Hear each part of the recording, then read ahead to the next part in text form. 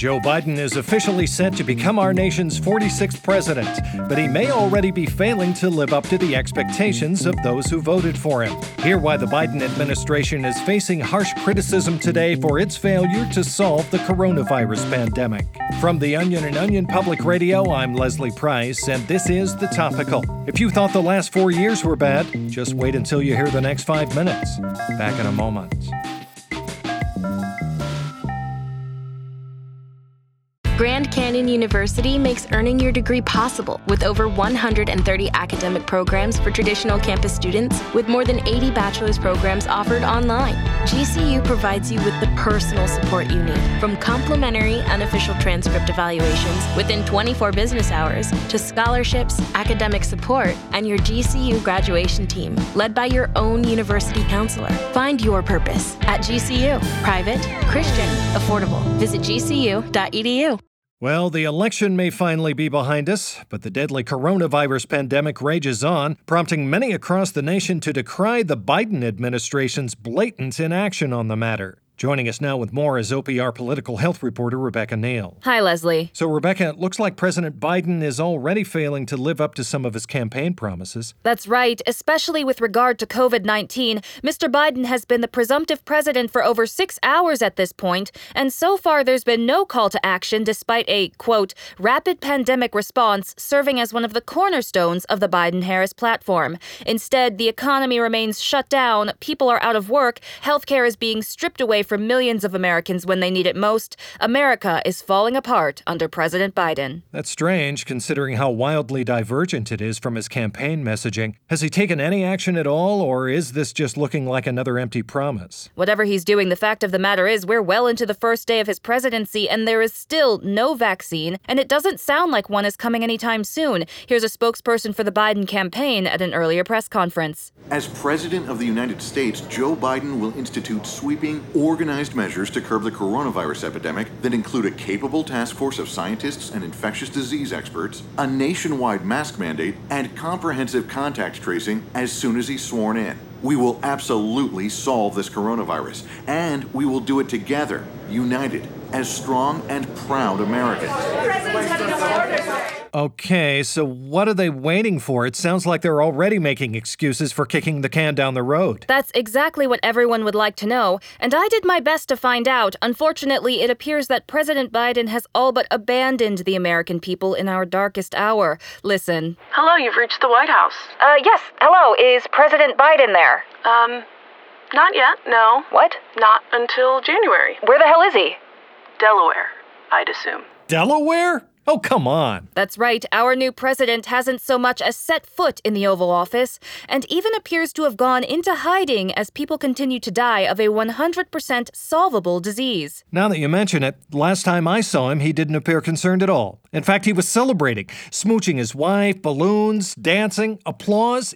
It was disgusting. Speculation aside, the cold hard reality is the number of COVID-19 infections continues to grow steadily in the wake of Biden's election, and neither the president nor anyone in his cabinet has done anything overnight to prove they are up to the task of solving this pandemic. In fact, they seem outright disinterested, as if it's just not their problem to deal with. I mean, at this point, one has to wonder, are we even that much better off than we were under President Trump? Well, a Gallup poll taken 45 minutes after the election results were confirmed already showed Trump leading in the race for 2024 by over 60 points as a result of President Biden's inaction.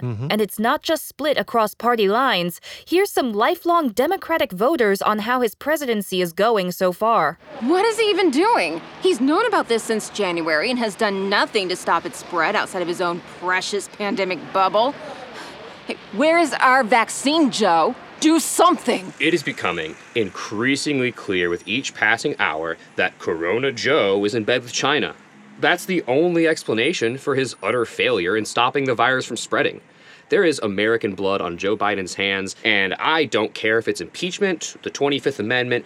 We have got to get this lame duck out of office. Well, there you have it. After just 360 minutes as commander-in-chief, President Joe Biden has already found himself at the center of his first scandal, Coronagate.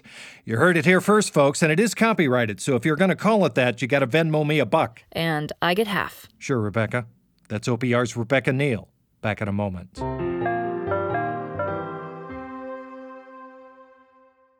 Well, folks, now that the proverbial election bomb is dropped, it's time to sit back and unknowingly breathe in the news fallout. Here's what else you need to know today. The election might be over, but a peaceful transfer of power may not be coming for quite some time, as Donald Trump Jr. has announced today that he will be refusing to step down from his post as the president's oldest son. Trump believes his position was unfairly taken away from him and has stated that he unequivocally will not surrender the position to Hunter Biden under any circumstance, and has even gone so far as to file a motion with the courts today that would cement him as President-elect Joe Biden's oldest son should he take office. And in California, the state has officially passed a ballot measure that will now allow rideshare companies like Uber and Lyft to categorize their workers as car parts. Uber CEO Dara Khosrowshahi spoke in favor of the new legislation, saying that it would, quote, finally give workers the same basic rights and protections as any other vehicle components, such as the muffler or brake pad. Khosrowshahi noted, however, that the ballot measure did not provide substantial health care benefits, and it would require drivers to be swapped out every 5,000 miles. And finally, the presidential election might not have been the blowout Democrats had hoped for, but the left was able to beat out Republicans in the key arena of fundraising. And nowhere was that more true than in the Kentucky Senate race, where Mitch McConnell's Democratic challenger Amy McGrath is currently blowing her remaining campaign funds on a lavish concession bonanza. Take a listen.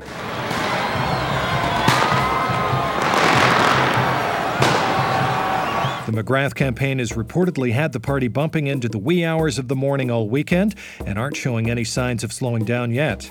Sounds like a great time, Amy. You earned it.